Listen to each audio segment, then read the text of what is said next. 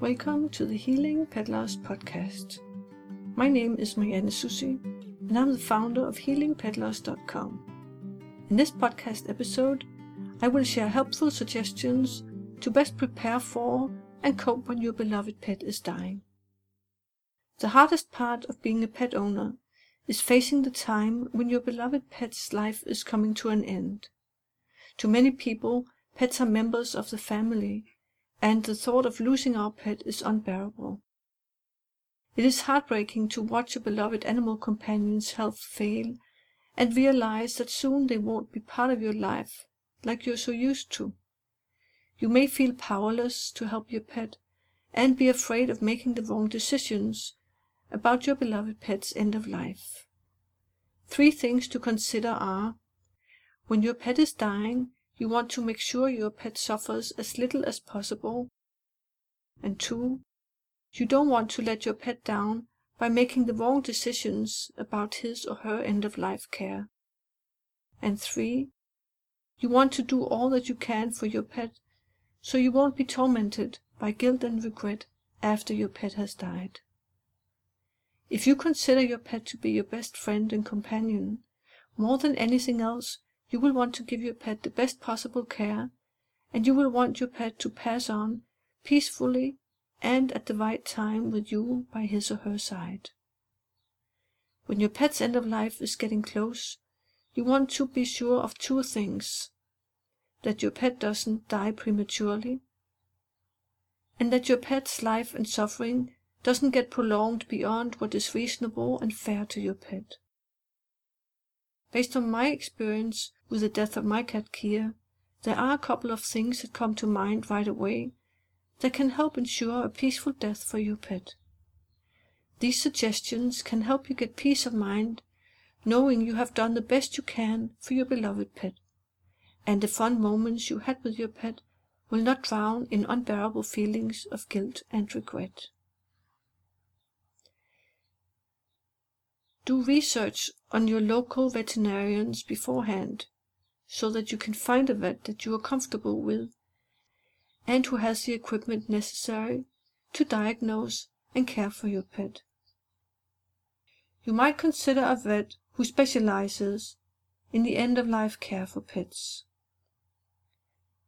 When you take your pet to the vet, especially when you are trying to determine whether it's now your pet is dying, it can be a good idea to get at least 2 veterinary opinions, and make sure to tell them all your pet's symptoms, such as if your pet has been barely eating or drinking, has obvious discomfort, difficulty urinating, swelling, sores, unusually bad breath or skin odor, unusual behavior, or anything out of the ordinary.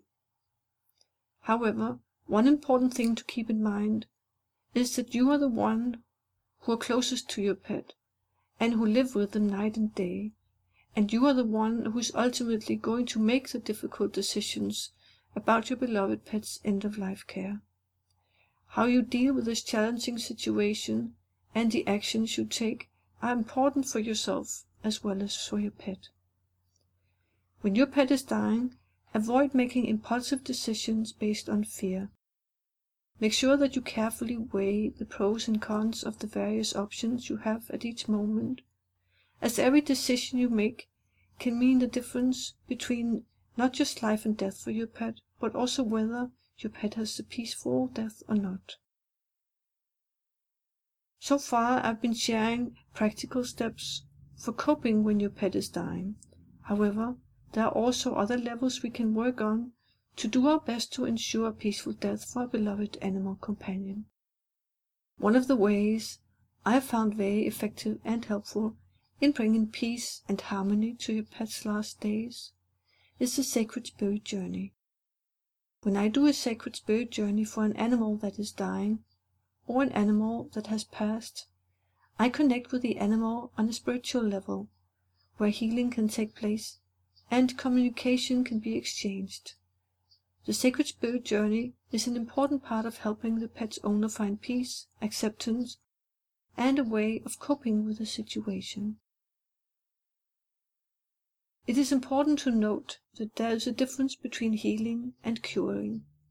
Curing is more about fixing the outer problem, while healing is broader and, in a sense, more complete.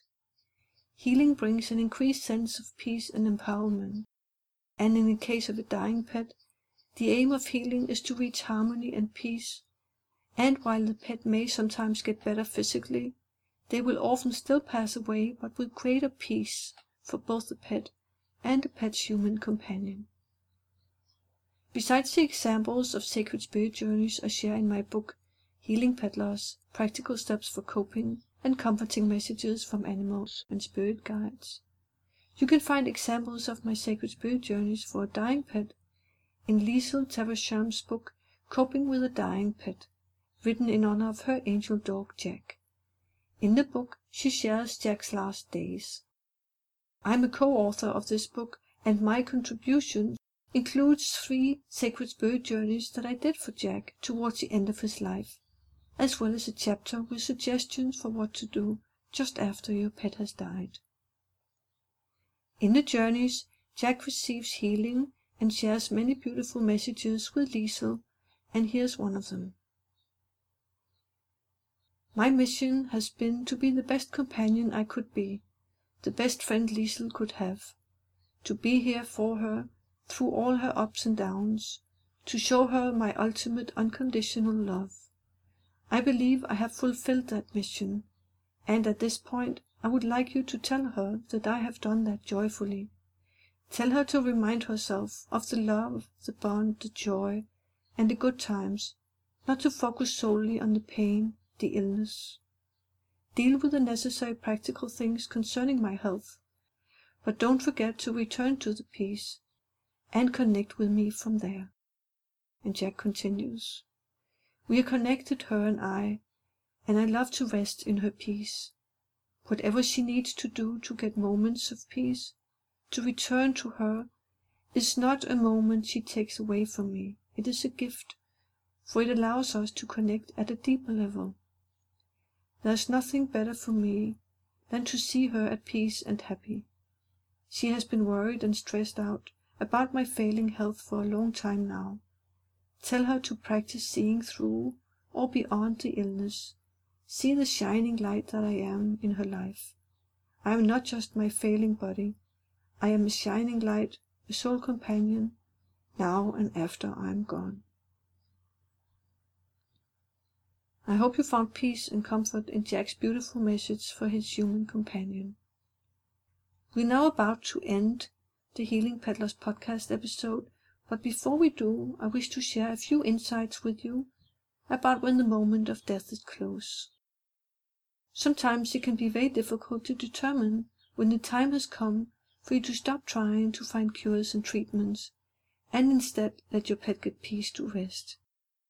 At the point when death is imminent, your main task will be just to be with him or her, making your pet as comfortable as possible, and holding a sacred space of peace and love in your heart for your beloved animal companion. Unfortunately, life doesn't always go according to a nicely made plan, but the better prepared you are, the better chance you have to make your pet's passing a peaceful and graceful one. For further inspiration and suggestions on how to prepare and cope with a dying pet, see my ebook, When Your Pet is Dying, that is currently available for free on my website, healingpetloss.com. If you like this podcast episode, I invite you to subscribe and leave a review in iTunes. I hope you will join me for the next episode of the Healing Pet Loss podcast.